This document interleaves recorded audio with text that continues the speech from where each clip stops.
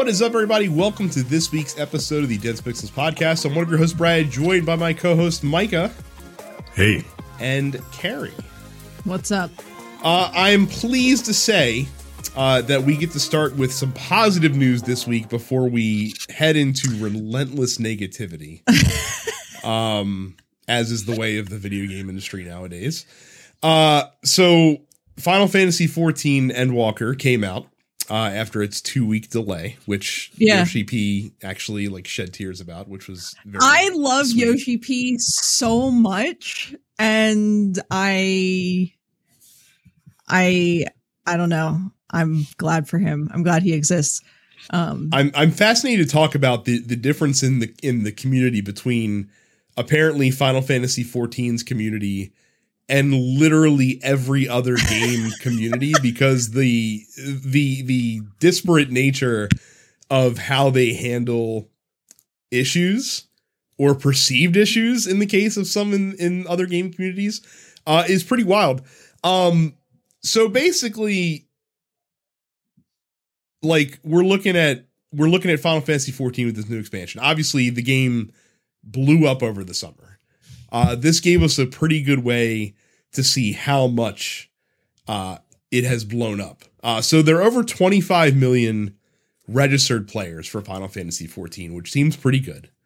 Their previous top concurrent peak was back at the end of June, and that was, or in July rather, and that was when they had 67,000 players playing concurrently, at least on PC, on Steam.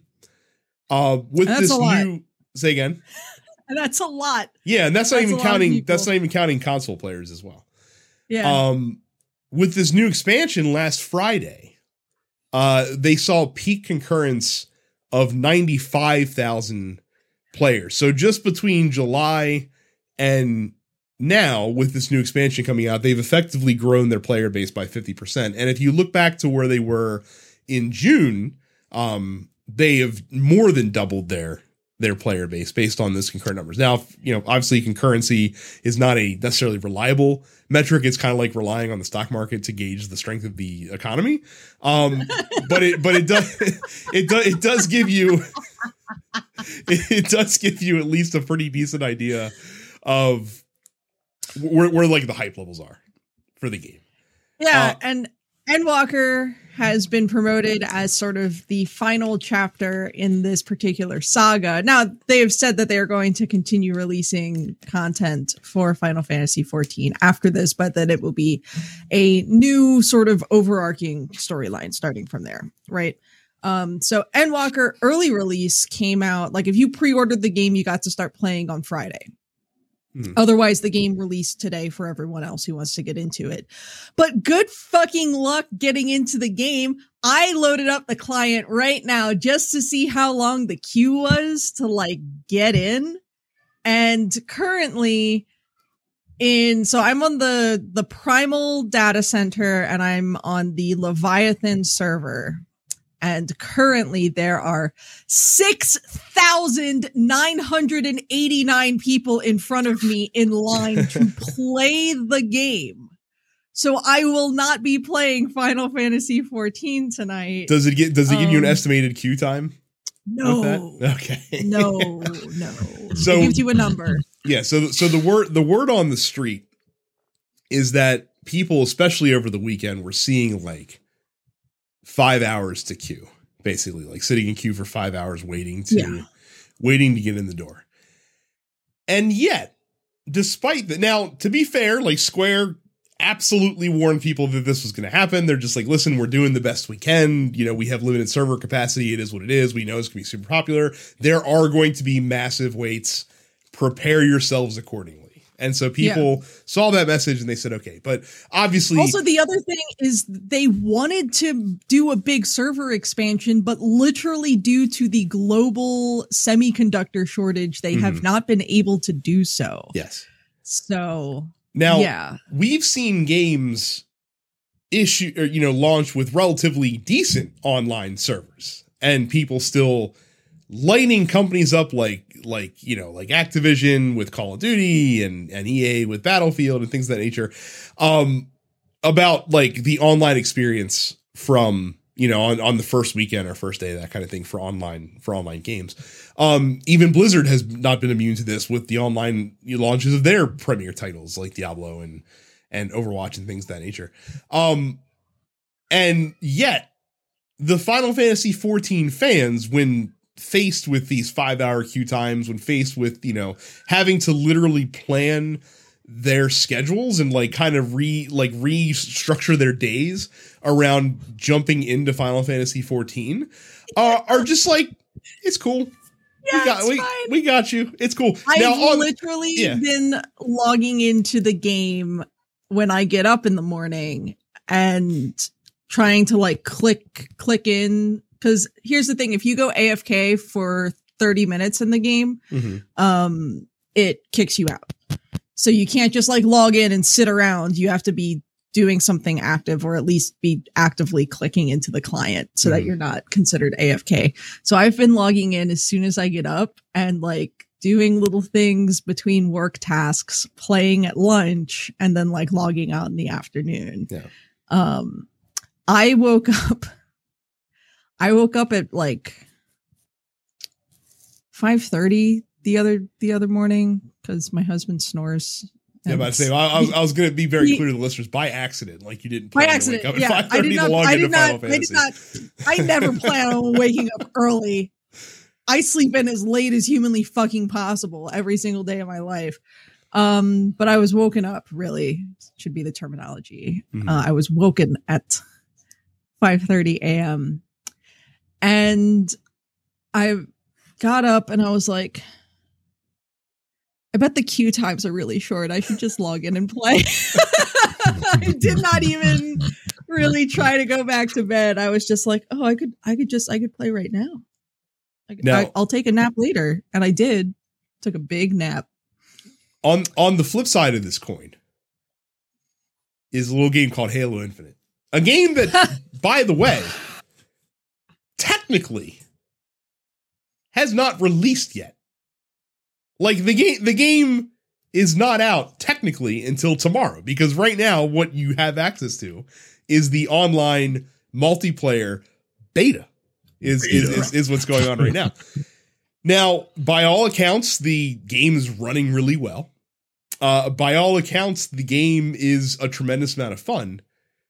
And yet, the Halo subreddit had to be temporarily shut down because of the relentless negativity around the lack of content in the beta for Halo Infinite. Yeah, people are shitting their pants because there's not enough content in the beta. Yes. Like, I feel like there's a big discrepancy between like your first person shooter bro dog Halo community in general and your like very patient JRPG fans who play Final Fantasy. A beta, by the way, that I know for a fact that no one has actually paid any actual money for either.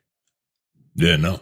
Because it's available. It's literally free for literally everybody with an Xbox. Yeah. It's free. Like, you don't have to, you're not like, it's not free, like, oh, free with subscription. No, it's literally free. Yeah. So you entitled piss babies out there complaining about Halo Infinite's beta. Like, could you imagine like if they had to wait 5 hours to get into multiplayer lobbies for Halo? Didn't people like, do people flip out when Destiny has like a major update? Like, yes. Didn't people like? Yes, people do. Yes, people do. People like Destiny will have a plan. Like they'll have planned outages. Like when they're updating, like the servers will go down for an hour, and they'll warn you like a week in advance, and they'll warn you as you're logging in, and like, hey, you're going to get kicked at this time, and people will still like bitch because they get kicked from the server when it shuts down for maintenance or to apply an update. Like when they do the big like expansion updates, they usually take it down for an entire day to prepare for it, and people lose their fucking minds and are just like, guys, like like it's one studio. Like I get that it's a big studio, but like this is not like it's not as easy as you think. It's just flipping a switch and magic happens. Like it takes fucking hard work to do this shit. Like turn your computer off and then turn it back on and see how quick it comes up. It's not instant, guys. My goddamn television has to boot before it, before it turns on. I don't know. It just like you said, it's amusing the class of gamer and the types of games that certain people tend to gravitate toward. I'm really glad that the Final Fantasy community is patient and generally really fun to drop into randos with. And they're very helpful. Very helpful. I haven't played that game in literally years, but it's everybody was 14 I'm talking about, and everyone is always quick to help you. Even if like they see you struggling and they're just like running past and they see you running from something, somebody will just be like, "Oh, you getting chased?" Bam, and they'll one shot something and just and then you salute them and it's. Meanwhile, on the other side of the coin, right, the other side of the aisle, that's over on that's not America, right? Like that's not America, and then here in America is just like, God, I want to shoot you in the face. Why is this taking so long? So, aside from the the proclivities around the actual launch of the game, Carrie, do you have any impressions on the game so far that you got to experience? It's been good. As much as I've gotten to play, the story's been interesting so far. The new locations are really cool. Going to Garlemald after hearing about the Garlean Empire for literally the last 300 fucking hours I've played of this game. It's been interesting. They definitely sort of tackle the hard topics of this ongoing war with the Garlean Empire and stuff like that. So it's good. I'm not like immediately attached to any of the new characters that they've introduced in the same way that I was immediately attached to characters in like Heavensward and Shadowbringers, both of which I thought were spectacular storylines. I feel like so far it's probably ranking below Shadowbringers and Heavensward for me, but I still think it's probably better than the Realm Reborn storyline and the Stormblood storyline. So it is like dead center, right middle of the pack. But yeah, it's good. I've literally only unlocked one of the new dungeons so far. Just been sort of trying to get through the main storyline, and there is so much cutscene. There's so much of what I've been doing is literally just like starting a cutscene and like sitting here with a drink and being like, I'm just going to watch this cutscene for 10 minutes now. 'Cause there's a lot of exposition to get through.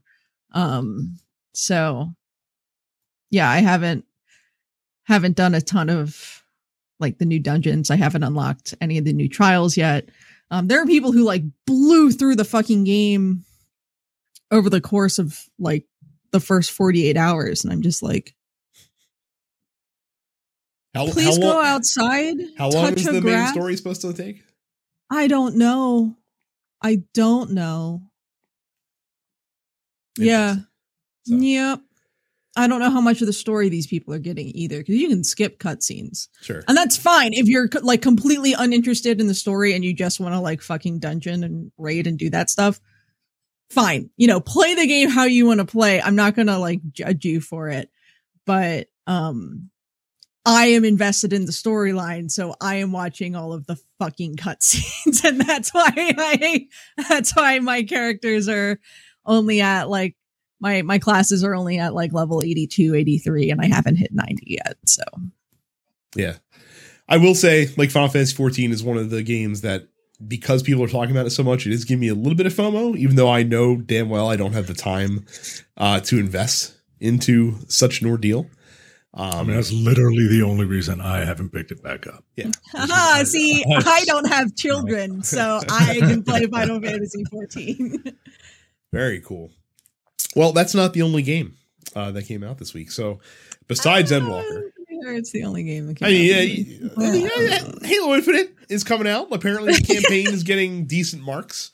I've heard nothing but fantastic things about the campaign. From what I understand, it's the best campaign of the 343 games that are released so far. That seems to be the general consensus. That's, I feel like that's not particularly difficult. But Micah, again, when roll over that bar. If you're trying, at least they're clearing that bar. At least they're not smacking themselves in the face with it as they're trying to jump over it. But you also have Shadow Tactics, Blade of the Shogun, Aiko's Choice on PC. This is the President on PC. Life is Strange True Colors comes to the Switch. Rune Factory 4 Special comes to PC, PlayStation, and Xbox. Having played Rune Factory 4 and Rune Factory 4 Special, I would actually strongly recommend that if you're interested in the Story of Seasons or like Stardew Valley franchises, that you consider picking up Rune Factory 4 Special. It's the upgraded version of the old 3DS game from like 10 years ago, and it plays really well. So Thunder Tier 1 comes to PC. White Shadows comes to PC, PlayStation, Xbox. Startup Panic comes to PC. Breakwaters comes to PC. And Kyo comes to PC as well. Micah, what is This Is the President? Well, I typed it into Google, and Google says that Joe Biden is so. Do you get to be Joe Biden? Do you get to experience living in Delaware, I guess? Clearly, Google saying Joe Biden is the president is liberal bias on their part. So yeah, it's get your politics out of my video games, guys. This Is the President is a political thriller. You are the newly elected leader with a shady background. Damn, you are the newly elected leader with a shady background. It is up to you to abuse the position of the most powerful man in the world to escape justice for past crimes, even if it pitches the country into utter chaos. Here's what's on Steam, guys. Here's an article from PC Gamer that talks about this game. I'm going to read the headline and the strap line to this article from PC Gamer. Play a corrupt businessman elected to the highest office, and This Is the President. It's impossible to say what the inspiration was for this edgy new strategy game about politics and crime. That's great headline and strapline writing right there. You have to bring this up on Look Forward this week. Just as a like this week in art imitating life. Yeah, that you know what, I'm probably going to. Because that's fantastic. Yeah, so it begins in the year 2020. Rather than worrying about the affairs of the nation, your only concern is dodging responsibility for all the crimes you committed in your pre-president days as a shady multi-millionaire businessman. With bad hair.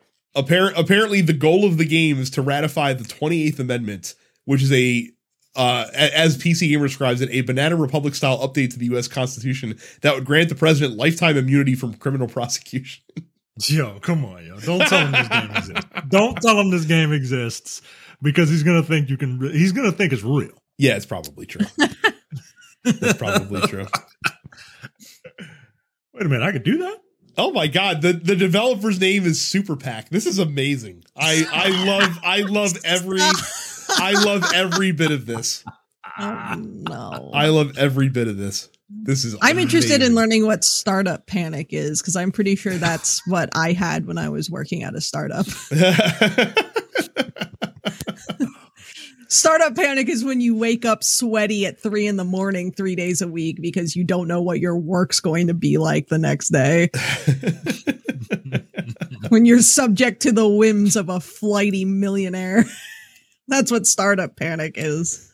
Okay, hold on. I will get off of This Is the President in a second, but on Steam, there's a mature content warning for this game. Mature content description. The developers describe the content like this. There are events like orgy parties where you send characters to spy and where they witness sexual practices like fetish BDSM. There are stories about prostitution, domestic violence, drug abuse, alcoholism. Illegal hard drugs are present. Descriptions of assassinations can be brutal, like poisoning, headshots, running over by car, self-harm, and suicide can happen to your team members when too stressed. And another story character hangs himself. I really want to play this game now. I really want to play this game. They're like, what if we did the American presidency, but we made it like in the style of that like 2008 NFL Blitz game, where like you can, where like players can do steroids and shit like that. Sorry, not NFL Blitz. That was just Blitz because there's no fucking way the NFL would have put their name on that shit. No. Again, another true to art imitating life type of game. No, we can't condone this. Yeah, that's art imitating life. If the NFL was actually like footballs portrayed in the movie Last Man Standing, basically, or not Last Man Standing, Last Boy Scout. I'm getting my Bruce Willis movies confused. Oh God, I wish this wasn't a strategy game. Otherwise, I would buy it. But I'm terrible at strategy games. No segue. densepixels.com/fans. Go there and be invited into our Discord. We talk about a lot of things in there. I'm going to pull it up real quick. While I'm pulling it up, you should go to densepixels.com/fans. So you can see things like our post office. I don't even know why I needed to pull that up. Because we do it every week, where you can give us things that you want us to talk about, and we'll talk about them every week.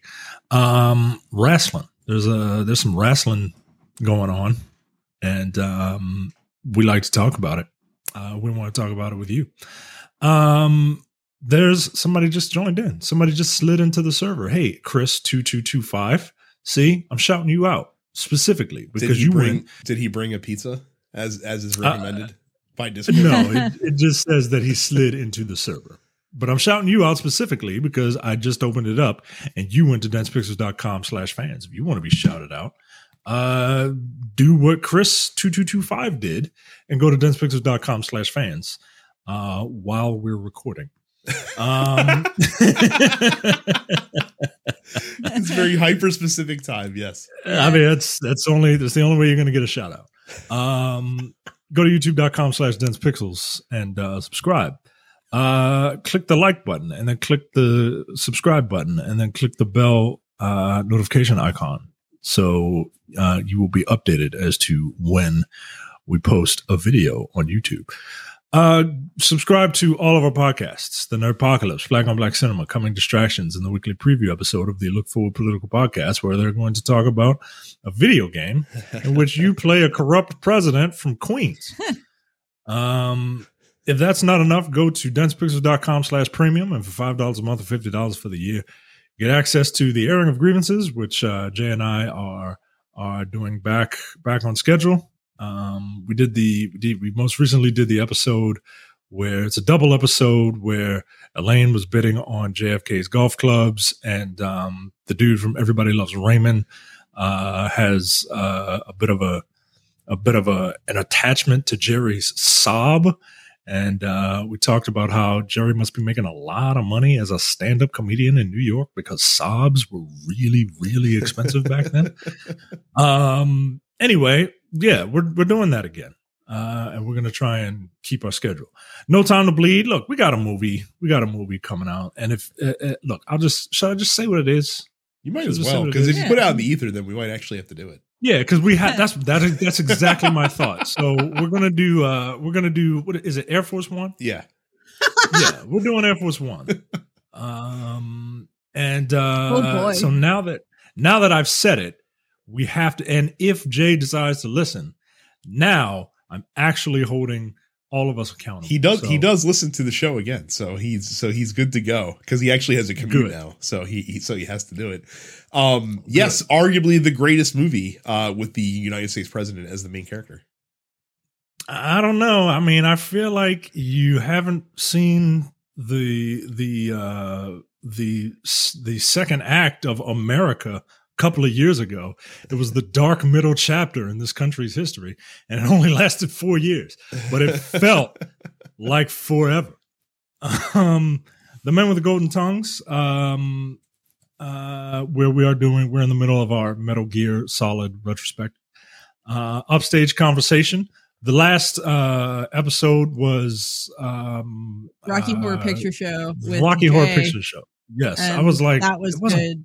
It wasn't Guys and Dolls, was it? No, it was Rocky Horror Picture Show. Are you doing West Side Story? West Side Story. I feel like I have to, and I want to mention West Side Story real quick since you brought it up, because I feel like it's going to be fucking garbage. Because and the reason why I say that is because none of the commercials for West Side Story feature any music or singing or choreography for a musical. Well, I thought. Or are they trying to fool people into seeing this movie who don't know that it's a musical? I mean, perhaps they think that people know that it's a musical, so they're not. I mean, but like, why wouldn't you showcase any of the singing or dancing or any of it in your marketing campaign for your musical film adaptation? I have seen like scenes of dancing, and I've seen like a second and a half of America, and that's it. But it's like, I'm one of those people. I've never seen West Side Story, so my God. I have not either. Just so you know. Oh. So. Yeah, I mean, like, does West Side Story have a man-eating plant in it? If not, then I haven't seen it. Is there baseball? No. Maybe stickball. But I don't know. That would be interesting. Something about sharks and jets fighting each other. The closest thing to West Side Story I've seen. The closest thing to West Side Story I've seen is the Beat It video from Michael Jackson. So. And last but certainly not least, the reason that you really get the premium, I mean, like, all that other stuff is, it's wonderful, but the real reason that you get premium is every week, Brad, Jay, and sometimes maybe, I don't know anymore, Andy, they talk about politics, and they talk about it in a very interesting way. If you haven't seen or listened to the Thugs of News, I don't know what to tell you. You got to get on it. You got to get on it, and you can see them because they're now on video. So go to densepixels.com/premium. That's right. Look, it's a dealer's choice really here with the cornucopia of bullshit that we've been before we get into the cornucopia of bullshit. I have one tidbit of small but delightful news in the world of video games, and that is that they have announced that Colleen O'Shaughnessy, who has voiced Tails in the Sonic franchise since 2004, will be the person voicing Tails in the Sonic 2 film next year, which I think is really exciting because this almost never fucking happens. Like, they never, as we saw with the Mario film cast, they almost never have the people who voice the characters in the video games come back and voice the characters for the films.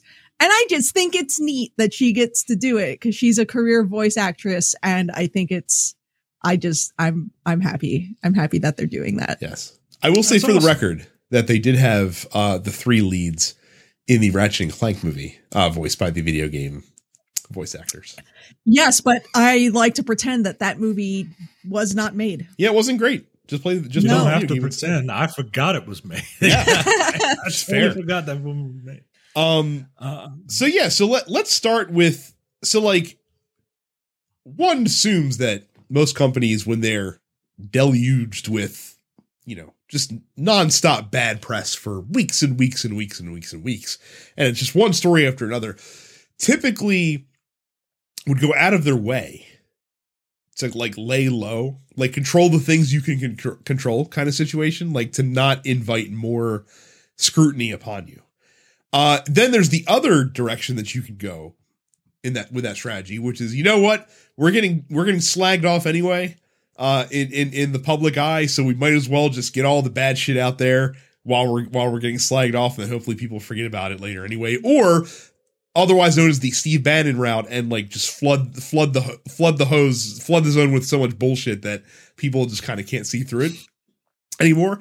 And it definitely seems like that Activision is going with the latter strategy, unfortunately. So the big news from Activision this week is that a third of the quality assurance team from Raven Software has been laid off. Now, Call of Duty Raven Software is the QA team. Basically, their studio has not only developed alongside like other Activision studios some of the Call of Duty games, but they're also kind of the ones maintaining Call of Duty Warzone.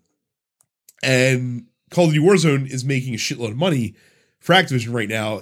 They generated almost $2 billion of revenue last year alone in Call of Duty Warzone.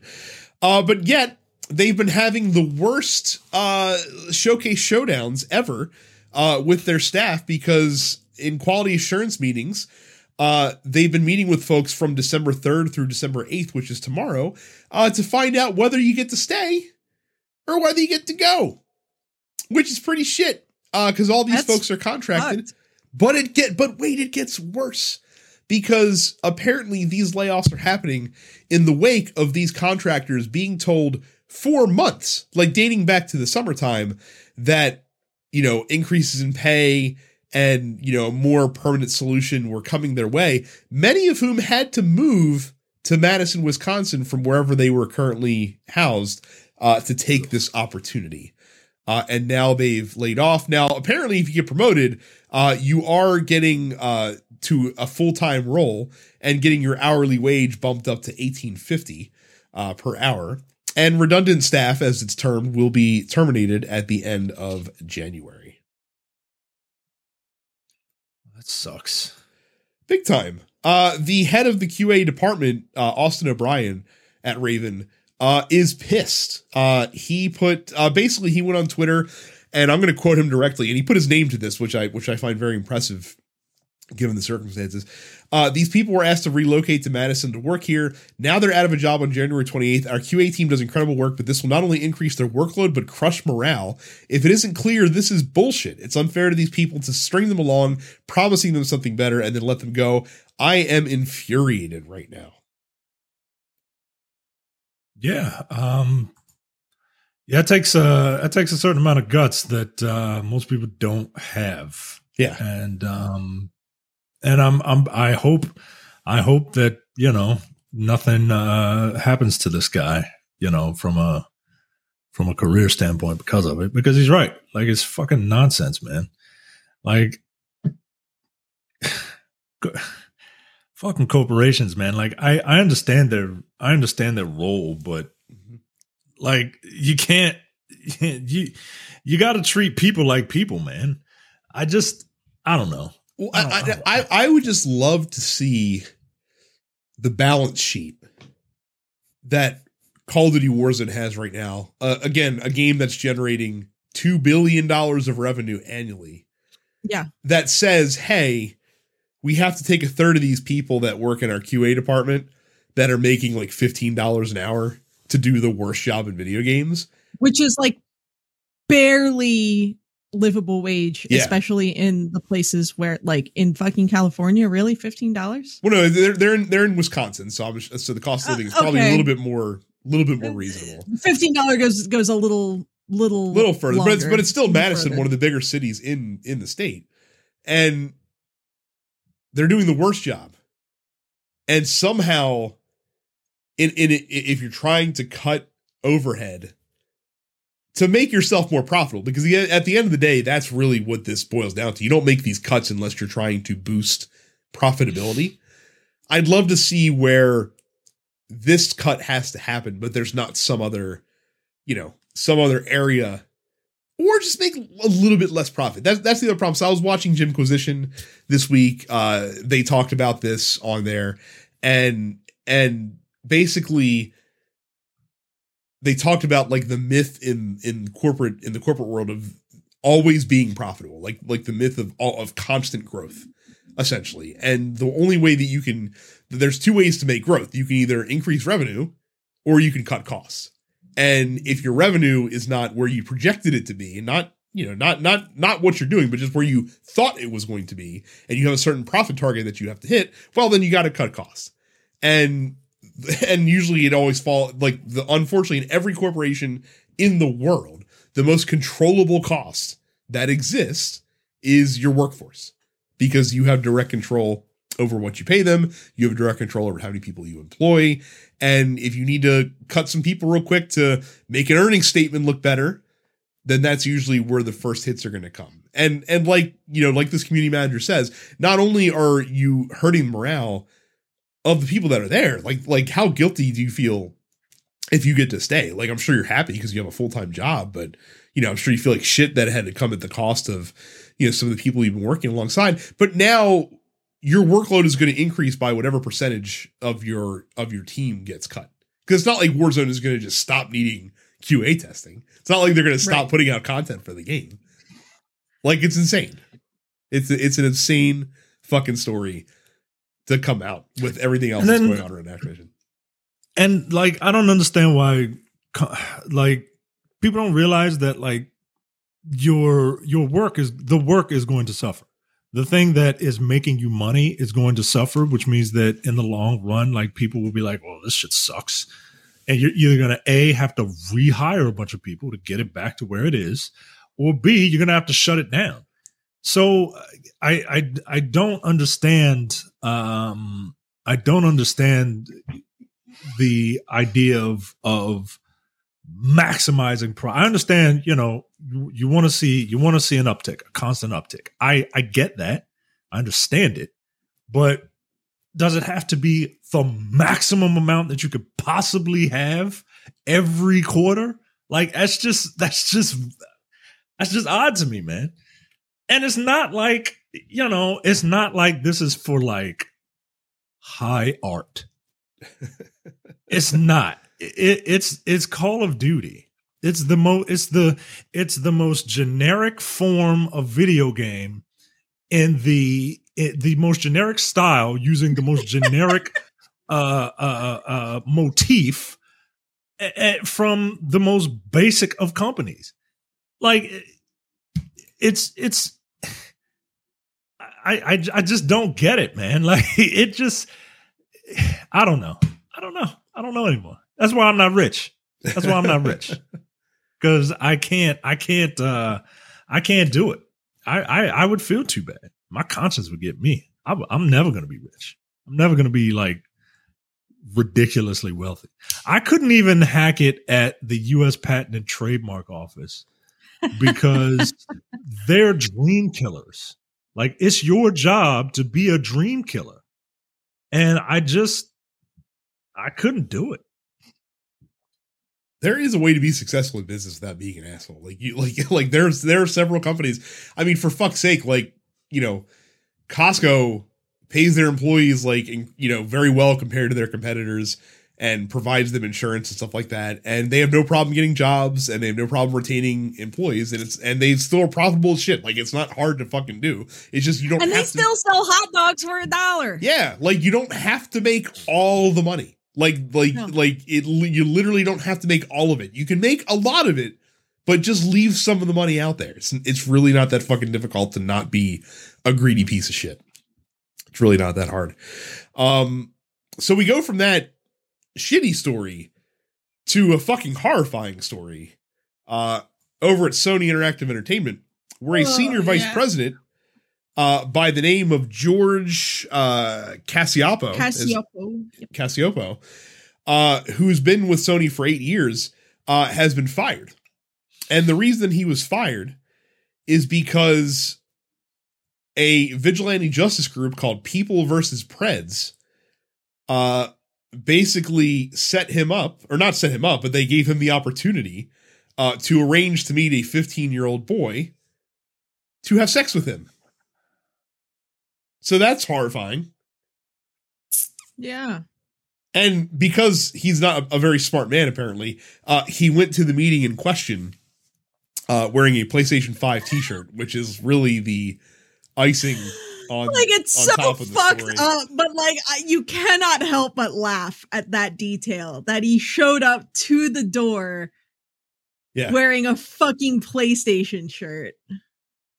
Like, did he think like it was going to endear the boy to him? Like, Probably. You work for PlayStation? Let me suck your dick. Like, what? So, I mean, credit to Sony for acting quickly. Like, once they basically became aware of it, they were just like, not a goddamn shame. It's not a goddamn shame that we're like, hey, credit to Sony for firing this guy. Like, what the fuck? Like, yo, but we have to do that considering that we have like people in Congress who are alleged sex traffickers that have not even had charges pressed against them yet. So like, it's not, you know. Right. Now this being said, Matt Gaetz is like, where can I get that PlayStation shirt? This guy, to my knowledge, no charges have been filed yet because this was sort of like, this is a vigilante justice sort of group that does this. However, the group that's sort of running these operations, I believe has been successful in seeing people get charged before. So hopefully this guy gets charged. Hopefully he well, and look, like even if the evidence that they provided is not able to be used, very rarely do you catch someone doing something for the first time. Like there's probably some other stuff out there. Like there's probably other stuff in his house or on his computer. Wow, he really does have a PS5 shirt on. Yeah. Like I'm looking at the video and it's just wow, dude. Wow. Yep. That's the other thing that I can't like that also like doesn't compute for me. Like, so this guy is a senior vice president at one of the biggest software companies and hardware companies on the face of the planet. He was an engineer, so I'm assuming his salary was well into like over like $250,000 a year kind of thing.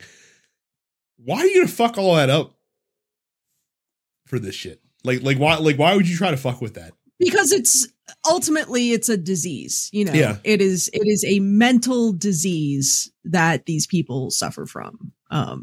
And you can either choose to get help or you can choose to act on those impulses. And this guy chose to act on those impulses.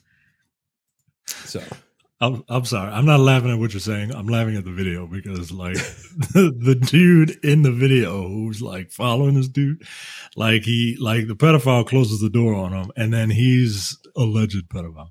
And he's walking around the neighborhood yelling at the top of his lungs, "Excuse me, everybody. This the senior engineer at Sony is trying to have sex with a 15-year-old boy." And they're doing this at like 4:30 in the morning. Amazing. That's the kind of shit I would do if like fuck pedophiles, man. Don't fuck pedophiles. That's not a command. But also, like, you catch someone doing some fucking rancid shit, absolutely yell it from the rooftops and make sure everyone knows about it. Well, good job by Great Value Chris Hansen for exposing this Sony employee to the world. A little bit lighter news. Activision. Fucking can't stop talking about him, can we? Electronic Arts, the other great company out there in the video game space, is apparently disappointed with the reaction and the quality that Battlefield 2042 has brought to market in the wake of its release. Oh, isn't it fucking terrible? Oh, it was pretty bad. It's pretty awful. I was gonna say, pretty rough. All the reviews saying that like it fucking sucks. The game launched a game predicated, actually, sorry, not even predicated on, exclusively online multiplayer because there isn't a single player campaign, launched without voice chat on at least some platforms. So that's a real plus. But they are tired of this, and they have handed the reins of the franchise over to one Vince Zampella. Battlefield 2042, one of the worst reviewed games on Steam, garnering almost 30,000 negative reviews by the end of November. It's pretty bad. But now Vince Zampella, who has literally had like the Midas touch in the video game industry for essentially the past 15 years, is now going to be helming the the games. Not in like a development lead, but he's kind of like the overseer now of the Battlefield franchise. Oscar Gabrielson, who was the general manager of DICE, is also leaving the studio. I'm assuming probably a little bit of a you're leaving the studio. Like, I really don't want to. No, you're going to leave because you have apparently ridden this once very popular and profitable franchise into the ground. So, yeah. So basically, Zampella said that he plans on evolving and growing Battlefield 2042 to explore new kinds of experiences and business models. But for the short term, they're going to be leveraging their resources to expand upon and improve Battlefield 2042.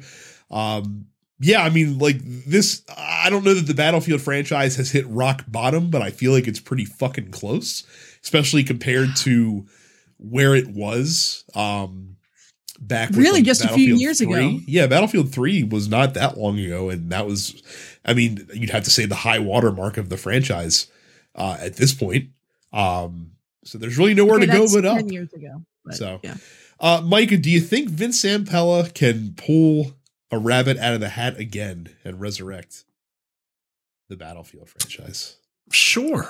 You know, he's been in charge of making a bunch of games that everyone seems to love when no one gives him a chance, and then people are like, wait, we can make money off of this? You're making money?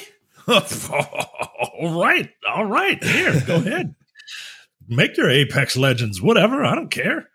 And now it's like, hey, Battlefield kind of ain't making money. Like, hey, get that Vince guy. Yeah. I don't know. There's something about the name Vince that makes someone incredibly successful. Fun fact. My name was almost Vincent. When I was born. Oh man, that'd have been a perfect comic book name, dude. Yeah. You're Vince and then your surname. Ooh, oh yeah. Well, my mother eventually decided not to go that route because she thought I would get made fun of because of the closeness to the Dutch painter, Vincent van Gogh. Most famous for cutting off his ear and occasionally painted pictures sometimes. Yeah. he did a couple, watercolors here and there. Yeah.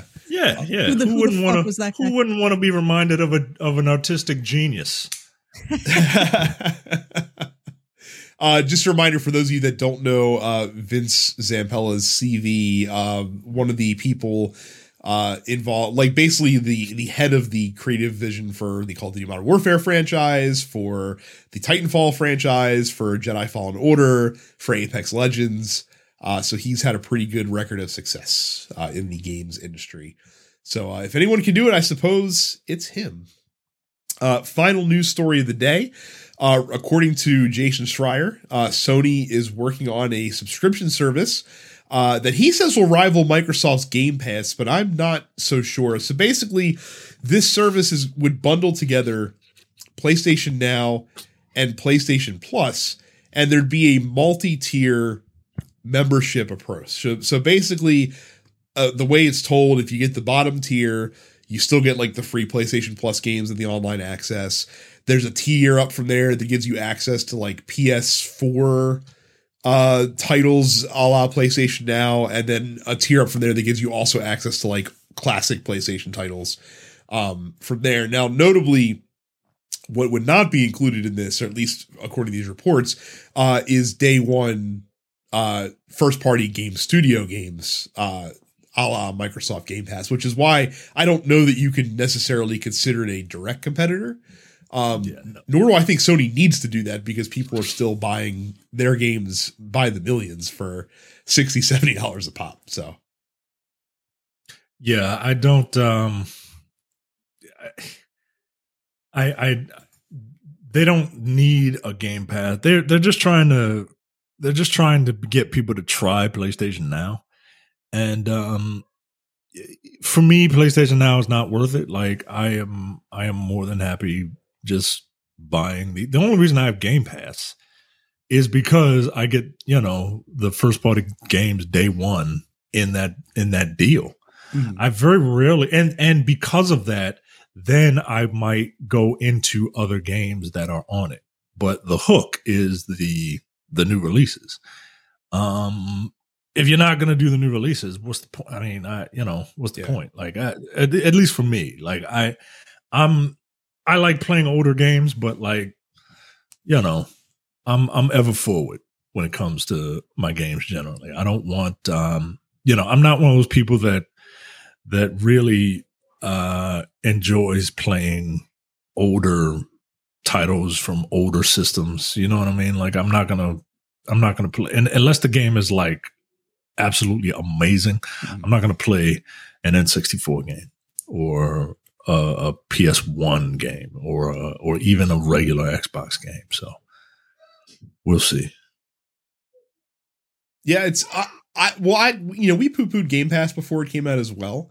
I think this would be very popular. I mean, the biggest issue I think PlayStation Now has is its price. And I'd imagine if you were putting out something that was going to go, quote unquote, head to head with Game Pass, you'd have to price it in a similar vein. So I can't imagine that the top tier of the Sony service would cost more than $15 a month, because that's what Microsoft is charging for Game Pass Ultimate right now. And if you're charging someone $15 a month and you're giving them online access and you're giving them the PlayStation Plus games and access to this, a large catalog of other games that you can play through the console and you can play them on PC, I think people would go for that, because, at that point, like, that's just another fucking subscription that you're paying on top of all your other ones. Like, it's not that huge of a deal, I don't think, if you market it correctly. So I think they could actually have some success with this, even despite not having the day one releases on there. Because again, it's the key with these services is just to get people in the door. Because oftentimes, like, once you get people in the door and once you get them used to paying this monthly fee, then you're in there. Because most people don't cancel, like they don't cancel this shit because it just kind of occurs in the background. Like, I barely use my Netflix subscription, yet I'm still giving Netflix like, $150 a year basically to provide movies to me for, that I'm barely watching. I think most of the people that use my account use it probably 10 times more than I do at the end of the day. I mean, but I don't think about it because it's just part of my life. Like, it's just like, oh yes, Netflix of course exists because that's just the way things go. And I think that this could easily be the same thing. Okay. No segue. Go to densepixels.com/Amazon. Speaking of giving someone money without thinking about it. Hey. No, you really done need it to a lot think already this holiday season. Go to densepixels.com/Amazon for all of your Amazon needs. When you do so, you help us out a little bit, and you can get what you want at no additional cost. You can go buy a bad movie. Jay told me he saw Venom Let There Be Carnage today. So go throw your money down a well.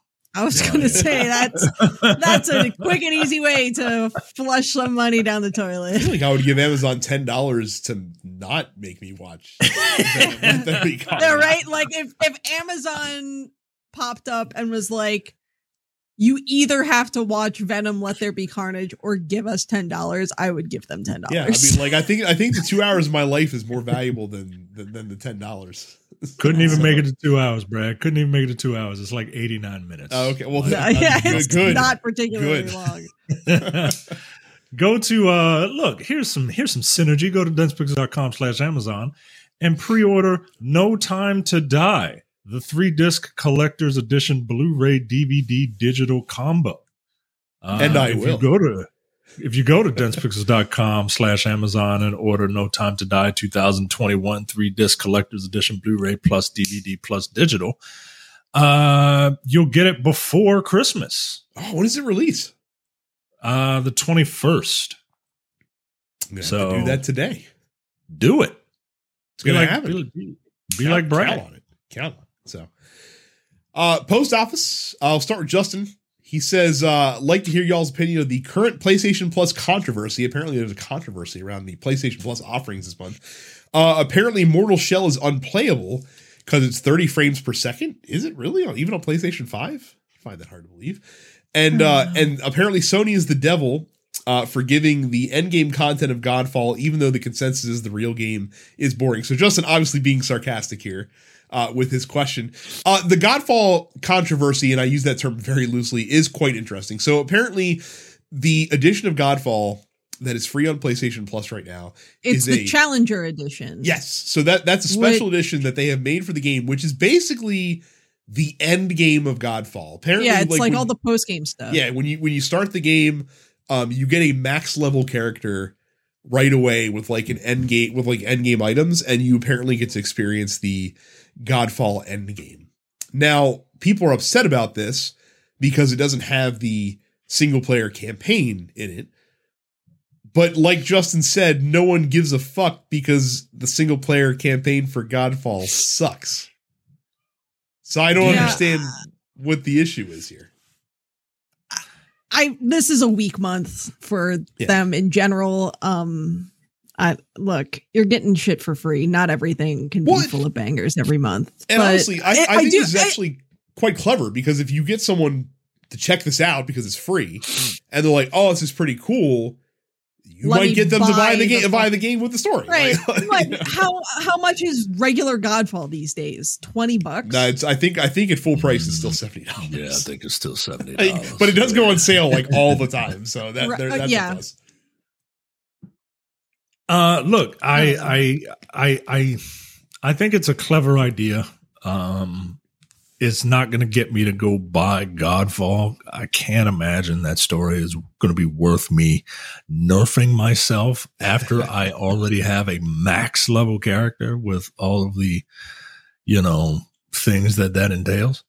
I'm going to try it, and then I'll probably just immediately delete it. But I'm going to try it because, why not? It's free. Just like I'll try Mortal Shell at 30 frames per second, like a fucking idiot peasant. walking around at 30 FPS. Yeah, plebe, get out of here. Like it's 2006. Mark says, what do you guys think about the fuckery going on with WATA and Heritage auctions essentially colluding up the prices of retro games? Carrie, I figured you would have some knowledge about this. I have an extensive amount of knowledge on this. Now, to be fair, I have not watched. I was familiar with what went on. This sort of broke back in like September, late August, early September. And there's an update from like a week ago that I missed. I didn't watch it. So for the sake of full transparency on this, our very legitimate media network, I know the head of WATA Games. I am friendly with Dennis Kahn. I've known him for several years. I have had multiple WATA graded games graded for free through him. So I'm just putting that out there now so that people can take what I have to say through that lens if they want to. That might be the first legitimate media disclosure that we've ever had to do on this show. I feel like it's important for me to say, because the other thing is, I wrote a book about video game collecting a few years ago, and people can look that up and see that I worked with Dennis to talk about grading and, collecting and stuff like that. So I just don't want anyone getting any shit twisted about this, right? All of this being said, I have found the relationship between WATA and Heritage Auctions to be remarkably suspect. So there's a lot going on here, but the sort of TLDR is that there's this YouTuber who I think is also a speedrunner, Carl Jobst. I think it's Jobst. Jobst. Yeah. Carl. So Carl has basically spent sort of the back half of this year investigating and researching and detailing all of these conflicts of interest between WATA Games, which is the sort of contemporary premier grading agency for retro, vintage, or really any video games. You could, walk in with a new PS5 game and they would grade it for you. And Heritage Auctions, which is a large auction house. And Heritage and WATA have, for the last couple of years, sort of created this direct line between WATA graded games, and they just go directly into Heritage Auctions, right? And shit has sold for mind-boggling prices. Like, it has been an exponential increase over the last couple of years. So, I mean, what's a good example? Cool. In 2017, and I'm pulling this from like sort of this Kotaku article about it, which does a good job at breaking everything down in text if you don't want to watch all these fucking YouTube videos. In 2017, a mint condition sealed copy of the original Super Mario Brothers sold for $30,000. In 2019, it sold for over $100,000. And then earlier this year, it sold for $2 million, which is an increase of more than 6,500% in 4 years, which is fishy. And there's this sort of weird relationship going on between Heritage and others who are sort of hyping this rush, the vintage video game gold rush. And yeah, it's a very bad bubble right now for vintage game collectors. Yeah, it's I don't know. There's some stuff going on there, and I don't feel very good about it. I'm probably not going to get any more games graded by WATA. For what it's worth, the games that I got graded were more for the sort of preservation value of having something in a slab to turn it into more of a display piece where it wouldn't get fucked by like natural oxidation and sunlight and stuff like that. Because if it's in one of these sort of UV resistant slabs, then then the sun can't fuck with it as much. Yeah, there's a lot going on there. I know for a fact that a lot of old comic book collector dudes who have no interest in video games outside of their value as collectibles have been really fucking up the market because they see it as a new bubble. So I've literally, I can tell you for an absolute fact that there are multiple players in the video game auction market who are old, wealthy comic book collectors who have sold a lot of their comic book collection to buy graded video games and then sell them during this artificially inflated bubble that's been created, presumably by WATA and Heritage, potentially on purpose, and make a fuck ton of money doing so. A lot of the people who are buying graded games or who are having games graded right now are not people who actually play video games or value them as anything more than something to be sold at auction. Yeah, and I think that's another part of the thing. So, obviously, you know way more about this than I do. And certainly when you are a big fish in a very small pond, when you're like the only person doing what you're doing, which WATA is, it's very easy to collude because there's not a lot of competitors. They're not the only people. They are, however, a slightly more valid company than VGA, which was the grading video game authority, the grading company that was around before. No one took VGA seriously because they weren't very good at what they did, and their slab product just wasn't very good. So, but WATA unquestionably is the dominant presence in that in that space, right? So and they came sort of out of nowhere, largely because Dennis knows a lot of these guys already. Dennis Kahn, who's the founder of WATA Games, is someone who had a lot of connections within comic book collecting and comic book grading to begin with through his father, who is a comic collector and comic shop runner out in Wisconsin.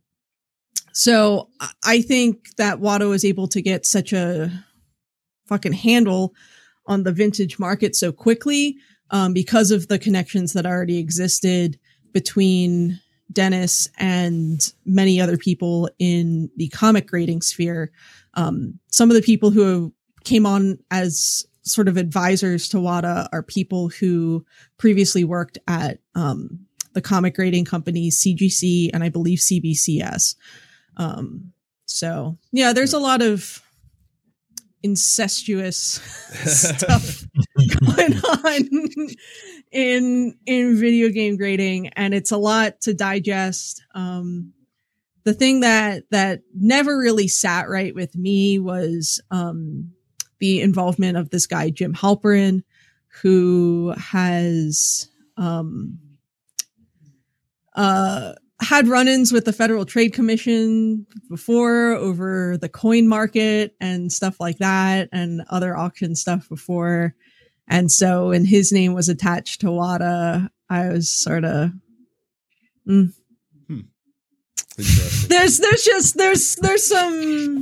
there's some shady shit going on, but I can almost guarantee you that like the people who are buying these super inflated game prices, there's like, it's less than 100 people controlling. Yeah. Well, that's what I was going to like. I feel like this is riding a similar wave to that we're seeing in like the crypto space right now, and that we've seen in other areas like, in watches. I've talked before about the Paul Newman Daytona, one of the most famous watches in the world, which has steadily climbed in like price that it goes for at auction. Like, but then it went from like, sold for $5 million in like 2013 to like $17 million in, 4 years later. So like, you could say also that like something is worth whatever someone's willing to pay for it. And so if it goes to the insane prices, it's because you have a lot of people that are trying to find like the next thing to speculate on, essentially, and to turn it around for a quick profit if they can. And that goes to your point where like you're saying there's like probably 100 people that are at most controlling this. Yeah. Absolute most. Yeah. Right. And they're just looking to buy it to inflate the price a little bit and then flip it for a profit because they don't actually care about, the preservation aspect of it. So no, literally like none of the people who I talked to when I was still working in the collectibles industry, none of the people who I talked to who were like, oh, I'm going to start collecting video games. So like, what are some things I should look out for or anything like that? None of these are people who like actually fucking play video games. They're just rich white dudes who are looking to turn a quick buck. Yep. That's it. So I'm going to watch those videos though, because that seems a little interesting. I would recommend, particularly if you are in the Discord, so densepixels.com/fans, go to the Discord and click on the post office and you can find those videos in the post office channel. I really got to watch the new one because I didn't realize that there were further developments on that. But there you go. Yeah, TLDR, it's sketchy as fuck. Like, well, it's one of those like where there's smoke, there's probably fire kind of situation. And it sucks because like I've had fucking beers with these dudes, right? Yeah. Like, and it just sort of sucks to reach the conclusion of like something ain't right. Something ain't right here. Daniel says you can play video games in your Tesla now. Is this the future or has science gone too far? Let me tell you something, Daniel. I was playing video games in people's cars as recently as 2003 when a friend of mine, I don't remember what kind of car he had, but he definitely had a 3-inch like monitor in the car that he connected a PlayStation 2 to. And we definitely played like some Need for Speed game or whatever on his PS2 that he had next to his like disc changer in the back seat. Because yes, we used to have disc changers back in the day as well. I think Daniel needs to be reminded of the documentary series that was out in the mid 2000s called Pimp My Ride, in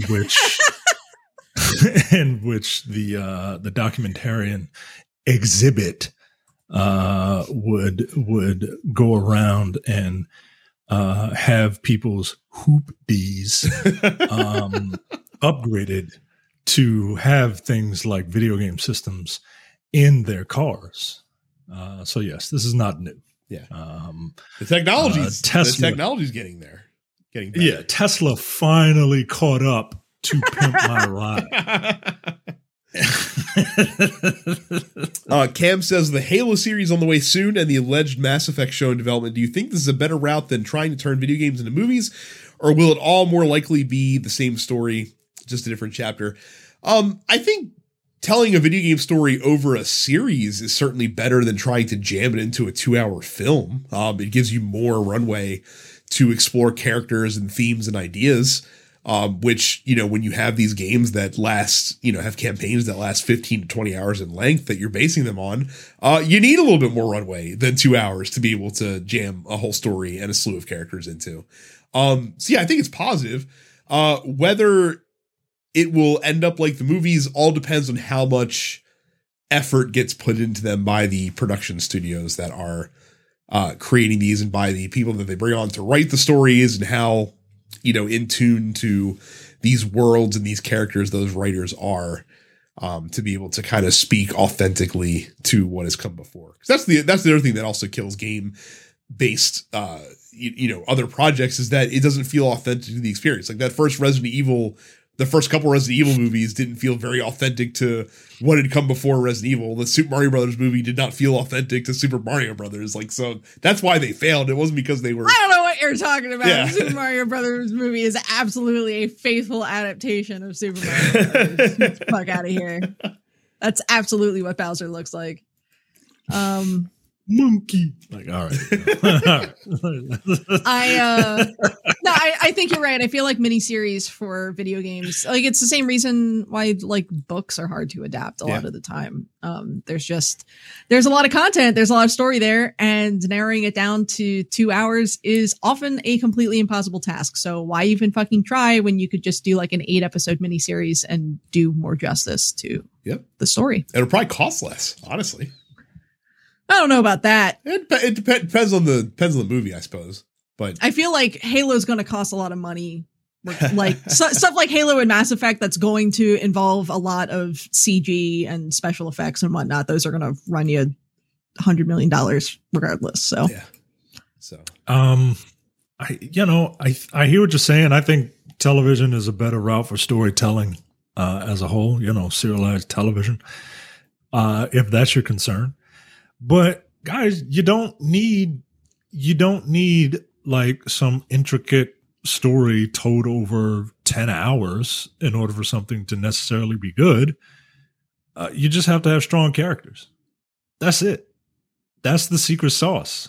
That's why in the 90s and the early aughts, comic book movies were trash at worst and just kind of like all right at best, until somebody figured out, hey, these people come for these characters and they come for the interactions for these characters.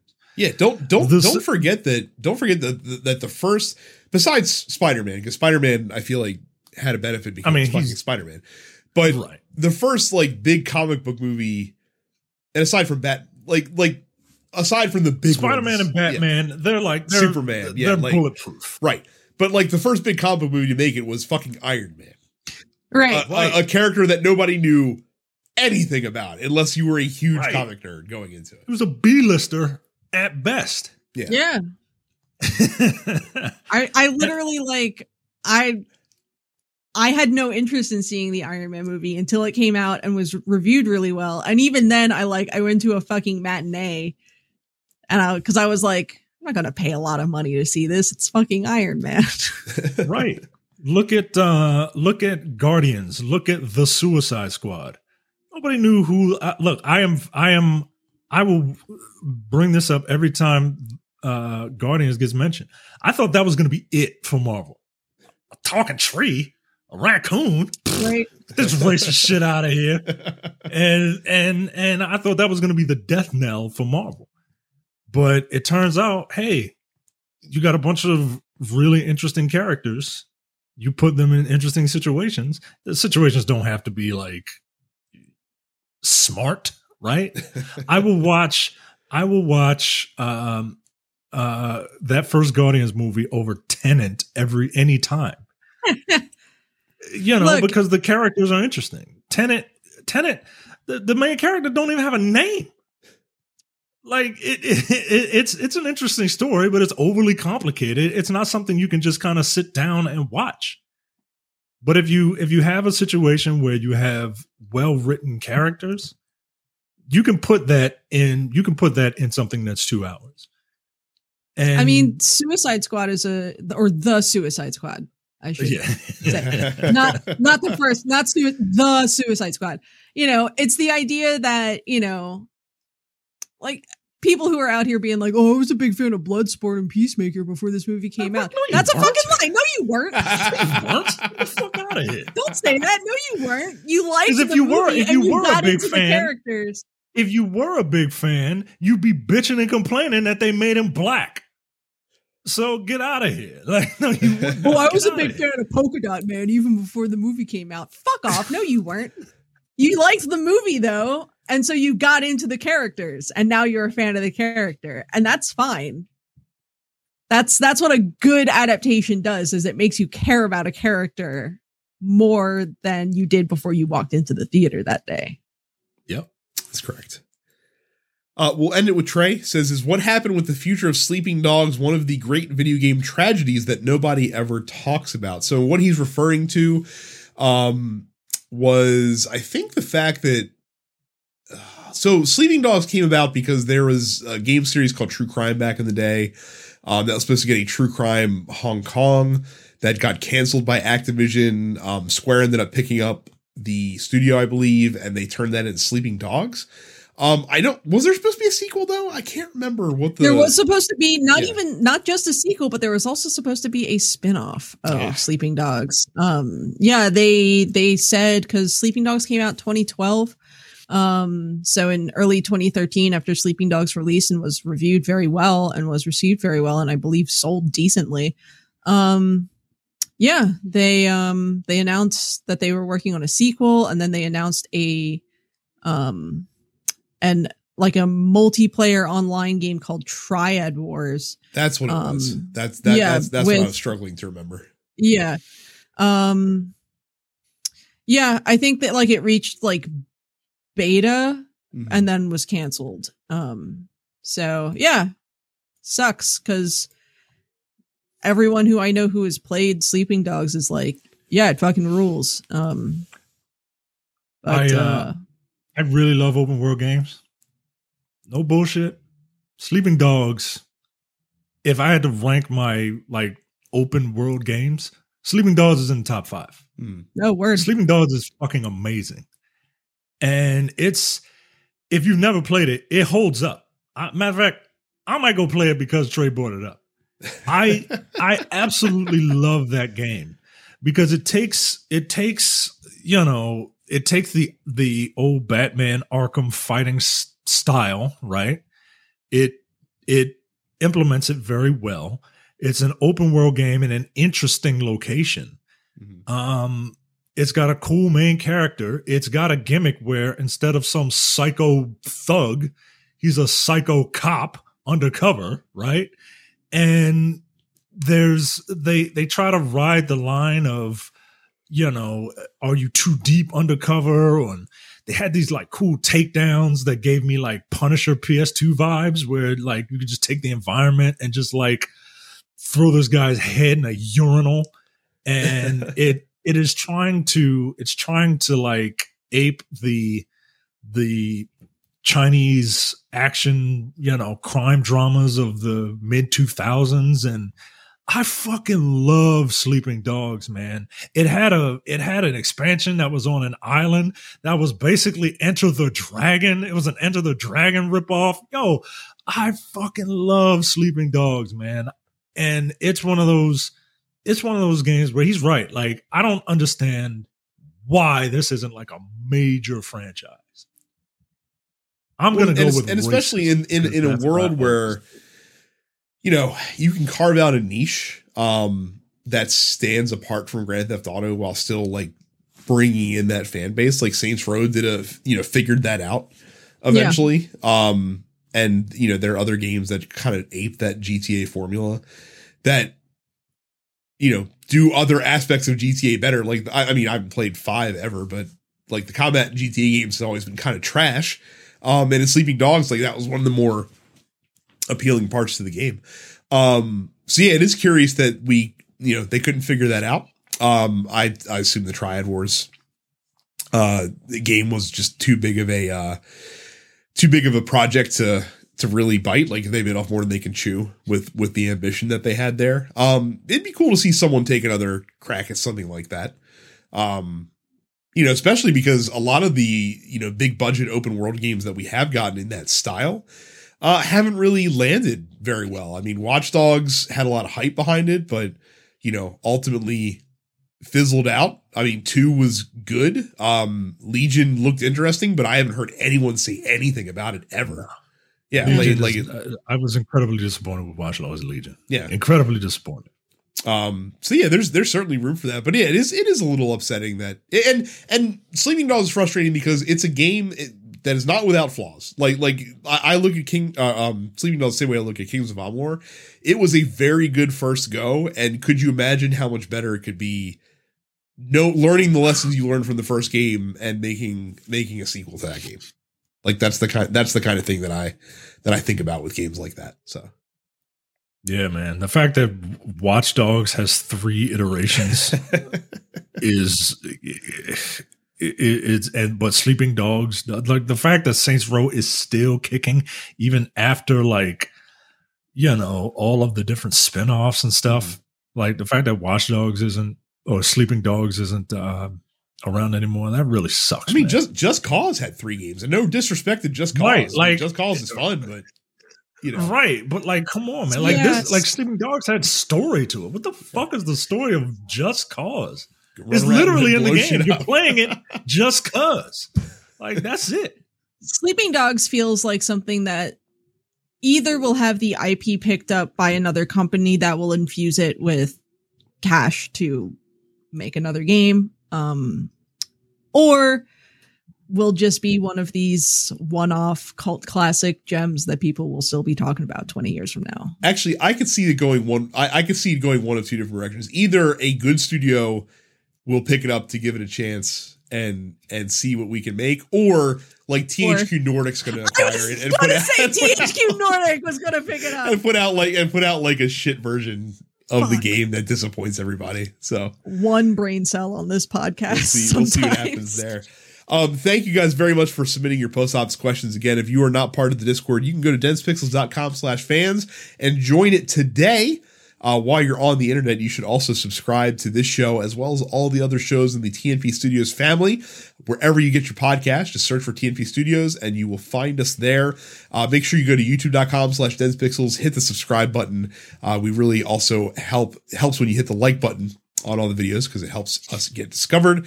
And again, don't forget to go over to Twitch. Make sure you follow the Dense Pixels Twitch page.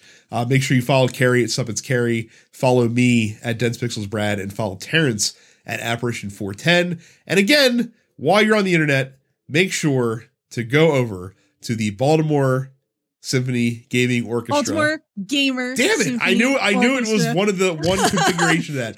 Go to the Baltimore Gaming Symphony Orchestra page on YouTube, and make sure you hit the reminder for the Made in Maryland concert that's happening this weekend. I'm really excited. The show's really good. We sound really good. Made in Maryland exclusively features games developed here in Maryland. The premiere link is live. It premieres Saturday, December 11th at 3 p.m. Eastern. We got Fallout. We got Civilization. We got Kingdoms of Amalur Reckoning. We got local indies. We have Fear 3, which was a game I didn't realize was developed in Maryland until it landed on our... It was co-developed in Maryland. Yep. Huh. Really cool piece though. So I'm really excited for people to check this out. Also, I play in a band called Quicksave, and I have some news. Quicksave has been invited to play at MagFest. So we'll be playing the bar at MagFest this year. So follow the Quicksave page at facebook.com/QuicksaveBand for more on that as details for that start to come out. So very cool. Oh shit, son. Our last gig was in a fucking alleyway about a dozen yards away from multiple rat corpses. So MagFest feels like a hell of an upgrade. Now to be 100% clear, MagFest is not the festival for the game Massive Action Game, right? No. Okay. For the best PlayStation 3 game, no.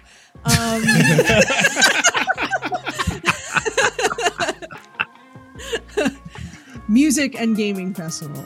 Look, say what you will about MAG, but I haven't seen any other online first-person shooters approach 256 player multiplayer matches. Have you? No one's even dared to try. I know. Oh my God, that was a game that existed, surely. So, well, that is it for us. Thank you guys very much for watching and listening. We'll see you all the next time. Thanks. I'm gonna play Sleeping Dogs now. See ya.